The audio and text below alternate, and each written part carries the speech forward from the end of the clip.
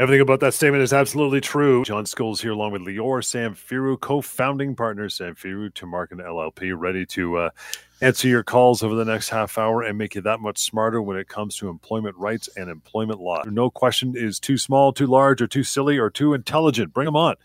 We'll talk about it. If it's a severance question, a layoff question, maybe you're an employer and you got some questions as well, it's all good. You can always reach out to Lior and his team, right? Email is help@employmentlawyer.ca, available for you anytime. And the number 1-855-821-5900. As far as websites are concerned, you can always use pocketemploymentlawyer.ca. It's free, it's anonymous, and you will have access as well to the severance calculator. But as I mentioned, all about workplace harassment and how to handle it. That will be the topic throughout the half hour. But we always start off with something that's been going on your side, pal. What do you got? Hey, Johnny. I am great and excited as usual to be here to talk about employment law, to answer questions. This is my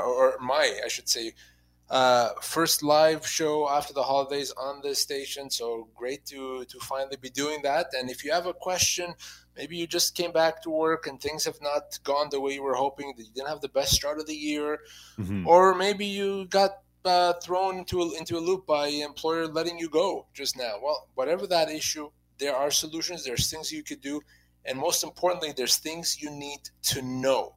And by calling us, I can help you, I can tell you what you need to know, you can take advantage of that information that's available for you. Whether you're dealing with a termination, whether you're dealing with a suspension, maybe your employer put you on a performance improvement plan. Maybe your job was changed, your compensation's changed, maybe being mistreated or bullied in the workplace. You name it, many other issues as well. You can call us right now and I'll tell you what to do. Or you can, of course, as well, reach me in the office. We'll keep giving you that contact information throughout the show. But to start us off, as I like to do, let me tell you about the case of the day. This situation came from a live stream I did earlier today that airs on Facebook, YouTube, and LinkedIn. So the lady that joined me on that live stream had indicated that she had worked for her employer for 5 years, and for the full 5 years, she's always worked remotely. And this was obviously started pre-pandemic and always worked remotely. Well, her employer recently decided that all remote employees have to come back to work, and she told her, you have to be back as well. To make matters worse for her, she also has a medical condition that prevents her from traveling too often. So really working from home is the only real option for her. So she wanted to know what to do.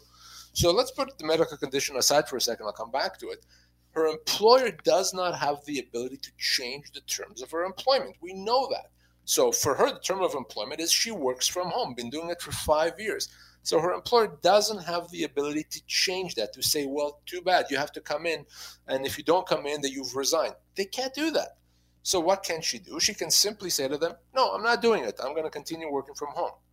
Now, the employer may back off and leave her be, or they may choose to let her go. Remember, the employer can let someone go with severance, but they would have to pay her severance. What they would not be able to do is they can't say, well, no, you've resigned by not coming in. That is illegal. Now, for her, because she also has a medical condition that says that because of it, she needs to work in home, what I told her to do is also get a doctor's note. Your doctor should say that you can't commute to work, that you need to work from home. At that point, if her employer doesn't back off, it also becomes a human rights violation. Why? Because an employer has to accommodate, to have the legal obligation to provide accommodation. And that may mean allowing you to work from home if that's what the doctor says. So there's all kinds of rights, all kinds of solutions. And the lesson, of course, here is this. Your employer can't just decide to change the terms of employment by making you work in the office if you've always worked from home. They can't do that. Again, if there's any misconception or confusion about this, what we talk about any time during the show all week, you can always reach out to Lior, 1-855-821-5900, privately, confidentially. And let's get to Mark. Hey, Mark, thanks for standing by for a moment. How are you, pal? Cheers. I'm very well, thank you. How are you? Beauty. What's on your mind? So I work for a company. It's a Canadian corporation, but we are a wholly owned subsidiary of a U.S.-based corporation. They have started to lay people off, and I'm just wondering how that affects severance if they were to close the Canadian part of the company. Great question. So, excellent question. So really, in terms of laws, What the laws that apply to you are the laws where you physically work. Doesn't matter if you work for a US-based company or a European-based company. What matters is where you're physically working. If you're physically working in Ontario, then it's going to be the laws of Ontario that apply to you, and that's going to, of course, mean that you're going to get severance, including that complies with the laws that we have here. But let me give you a sense as to what you would actually be owed. How long have you worked there, Mark? 25 years. Okay, wow. And what kind of a job and how old are you? Senior management, 58. So you're going to be one of those maximum guys, which is right around 24 months. And I say maximum, generally, the vast majority of people cannot get more than 24 months. But in a senior role, after 25 years, you're going to be right there. So 2 years severance is what the right number is for you. So if you're let go and you're provided with 2 years of your total compensation, you're golden, you're good. If it's less than that, you need to call me right away. May I ask you a quick follow-up? Sure. You bet.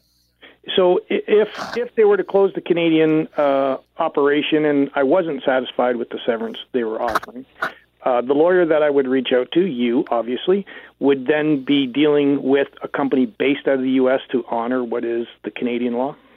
Absolutely. And they have to comply with Canadian laws because our laws can be enforced in any state in the U.S. So the fact that they're based in the U.S. and the people we're dealing with in the U.S. doesn't mean anything. By the way, they would have legal counsel here in Ontario. So we deal with this literally daily. It won't be any issue whatsoever. That is very reassuring, and you've answered my question completely. I will reach out to you, and hopefully I don't need to, but if I do, I will reach out to you when the time is right. All right, Mark. Thank you. Awesome. Thanks, Mark. Appreciate you calling in here. Richard, we'll get to you in a moment. Just got to take a short break. We'll get right back to it. Employment Law Show. Stand by. You bet. Welcome. We'll continue with those calls. Richard, thank you for standing by, pal. How are you? What's your concern? Good. Thanks for taking my call. So I work for a company in Brampton. We do work for the U.S. military. I've been there for about 10 years. We've been bought out by a larger corporation in Michigan. So they're going to be moving our division to the States.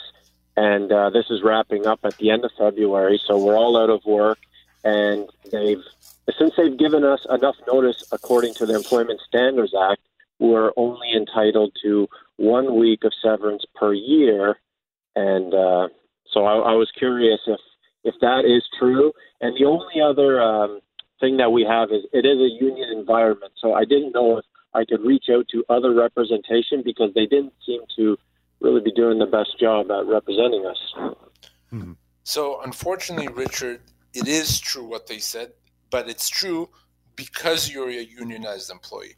A unionized employee gets a small fraction of the severance that a non-union employee would get.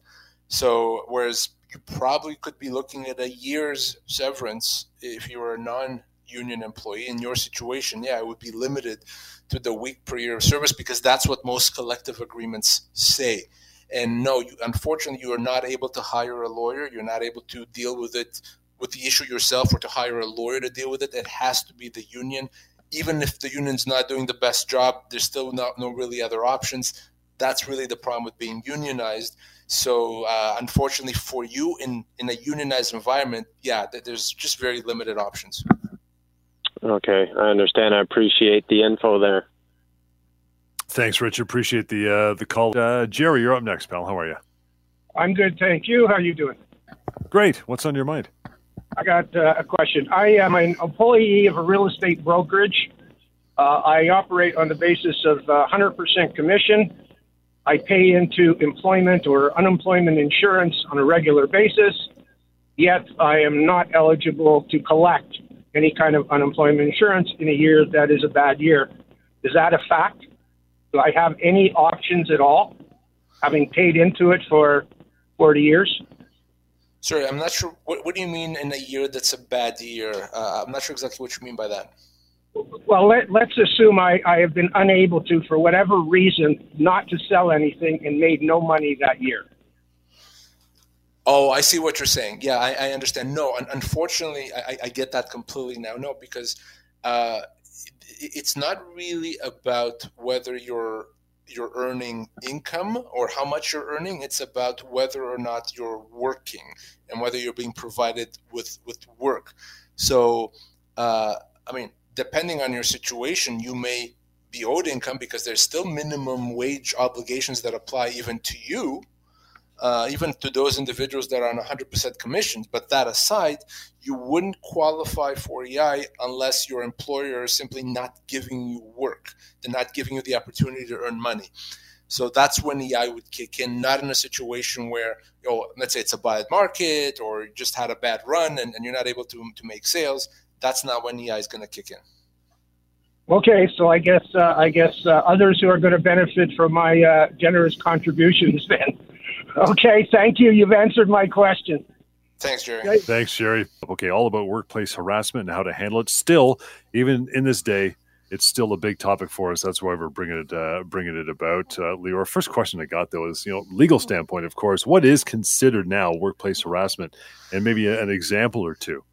Yeah, so that's a very, very broad term, workplace harassment, and it refers to any conduct that is otherwise considered unwelcome. Any conduct that's unwelcome in the workplace could be certainly workplace harassment. So if you think about it, that encompasses a lot of things. It could be situations where someone is threatening you or yelling at you, where someone is talking down to you, using profanities, is engaging in physical contact that's unwelcome. So really, any situation where someone is treating you in a way that, viewed objectively, would be considered unwelcome, then that would be workplace harassment, and that's inappropriate. That's not something that's acceptable in the workplace. And your first point, John, is very correct. Even in this day and age, maybe even more so this day and age, I see these issues come up all the time. I told you I did this live stream this morning. I think that half the questions had to do or touched on the issue of workplace harassment. Wow. I think people are now understanding that you can talk about it. They're understanding that it's something that is not acceptable, that you can do something about it. So, yeah, no one should ever be the victim of workplace harassment. No one should have to tolerate a poison and unwelcome work environment. And if that's you, then that's exactly what we're here to tell you and to talk to you about and hopefully educate you about your rights. I want to take a moment here, get Tony on the air with us. Hi, Tony. Thanks for hanging on. How are you? Oh, good. How about yourself? Good, pal. What's on your mind? Okay, so we have a U.S. You had a question earlier regarding someone from that has a U.S.-based company that owns a incorporated Ontario company. They came in and they purchased a company in Canada, in Ontario specifically, in the Toronto area. And the question I have for you: can that U.S.-based company take a good idea of what the company does, figures out what the ingredients are, and effectively bankrupt the company? And there's a lot of employees that are longtime employees of that company, and of course severances that go along with those things. How does that work if there is a plan to kind of bleed the company and close down operations and take that good idea and bring it to the U.S. and of course try to get out paying out paying severance? Yeah, no, for sure. So I can tell you this, that it is unbelievably difficult to bankrupt a company in order to avoid paying severance, because we have very good laws that are smarter than anyone that's going to try to do that. And the reality is, if it's clear that what someone's doing, a director or another company, is that they're trying to do that as a way to avoid their liabilities to employees, then we can kind of do what's called pierce the corporate veil and go after other companies. The other thing is this: if the company stops operating, but they're operating a similar company somewhere else now all of a sudden, then there may be what we call common employers. So that the law may say, well, wait a second, if they're really the same company, just different locations now, the same people are operating it, using the same resources, they should all have the same liabilities. So you may be able to go after that company in the other jurisdiction. So I wouldn't worry about that too much. It's one thing if it's a legitimate bankruptcy, it's not working, the assets are not enough to meet the liabilities, that's a legitimate bankruptcy. But if it's a bankruptcy just done kind of to try to save a buck and to try to avoid paying severance, that's not going to hold up, and there's going to be someone that you can go after. Okay, so a second point to that, or actually, you addressed the one where if it naturally doesn't make money and the company goes and runs out of money and out of business, then there's no severance. Is that correct? That's right. That's right. If it's legitimate bankruptcy, or if there is, it's going to be pennies on the dollar. Yes, but generally you'd probably be left without severance. Okay, so that makes sense because if it's not a going concern, and the company's not doing well, what are you going to do, right? But now there's another question to that. Now there's typically when a company buys you, there's centralization that goes on, which means they start plucking things out that are common things. Like if there's sales, they centralize, right? If they have 5 other companies in the U.S. and you have a centralized sales force, then you pull the sales out of all the brands and then you centralize to a head office, let's say, right? So you got sales, let's say those are common things, accounting, and those situations.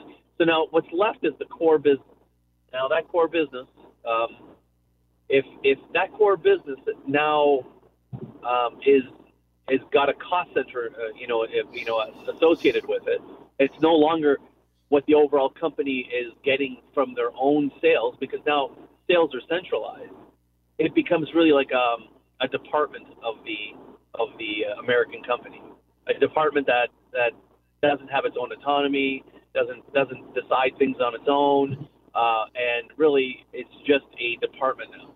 How does that look like if now that department has got a cost center attached to it, and you're gonna put a cost center of it being higher, lower. You can play games like that with numbers.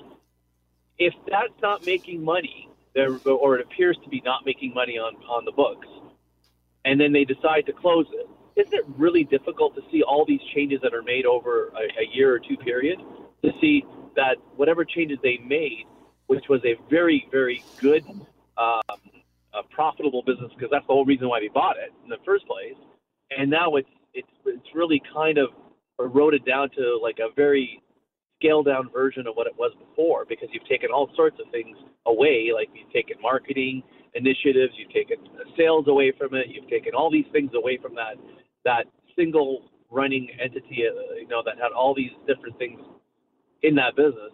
How does that play out? Is that something you really can't fight either? I don't really know. I mean, I'm not sure I exactly understand that scenario. Ultimately, you can't really question their company's legitimate business decisions if they're legitimate, if they're not done to try to avoid employment liabilities. Oh, no, it's legitimate. So then you won't be able to do much about that if it turns out that financially, if it's a business decision that they made, they're allowed to make that, even if ultimately it results in losses and even loss of jobs. As long as it's a business decision, that they can make that decision. Okay, I understand. All right, I appreciate the information. Thank you. We're going to go back to our topic and talk about workplace harassment. Let's flip it over to the employer now, Lior. Does the employer have an obligation to prevent it, deal with it, and how does the employer meet these obligations? So we talked about the fact that workplace harassment is not acceptable and that no employee should be in a poison work environment. And that obligation to maintain a healthy environment is that of the employer. The employer has to ensure that the workplace is safe, that no one's being mistreated, bullied, harassed. And if they're aware of the situation, they have to deal with it. Sometimes that may mean investigating, because someone may tell you that there's an issue, but you have to figure out exactly what's going on. So they have to conduct an investigation. So the key is, number one, you take it seriously.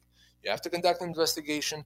And ultimately, if you determine that there is something improper going on in the workplace, you have to take steps to rectify it.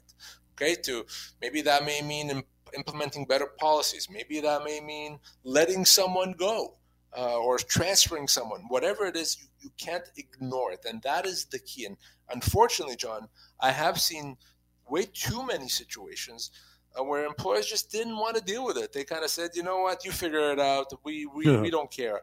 No, that's illegal. The fact it's maybe immoral, I don't know, but it's certainly illegal. By law, they have to deal with it. That's why I always tell employees, if you are facing workplace harassment, if you are being bullied, you should talk to your employer, because they have the obligation to take it seriously, to investigate, to deal with it. They can't ignore you. So talk to your employer.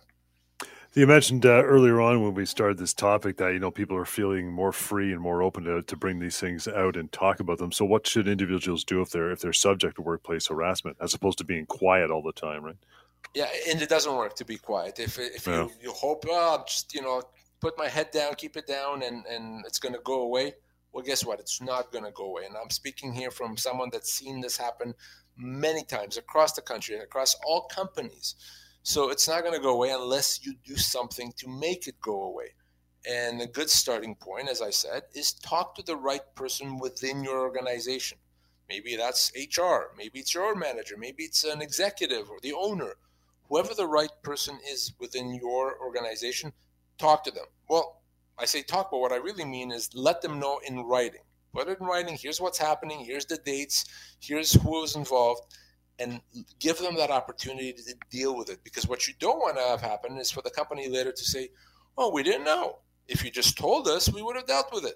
Mm-hmm. So give them that opportunity to try to meet their obligations and knowing that nothing bad can happen to you if you do that. If there's no option to file a complaint, or maybe the one doing the harassing should be the person you report to, what's your next step? Because that'll cause a lot of panic for people, right? That's exactly what I was asked this morning on that live stream. Someone said, yes, you say that you talk to someone, but it's actually the most senior executive in the company that's harassing me. There's no one else to talk to. Well, absolutely. If you can't deal with it internally, then we deal with it externally. And what I mean by that, that's when I get involved. Okay, and that could be a constructive dismissal. It could potentially even be a human rights violation. So I can help you at that point. Remember, I always want you to be able to prove the harassment. The person harassing you is not going to admit it. But as long as there's a way to prove that harassment, yes, we can deal with it externally. We can get you out of there. We can get you compensation. You don't have to just, as I said, put your head down and suffer. That's a good way to wrap it up for this evening. Appreciate all the phone calls. Some great stuff on air this evening. Thanks for those. You can continue the conversation with any more questions with Lior and his team always by using this number, 1-855-821-5900. Again, 1-855-821-5900. help@employmentlawyer.ca through email.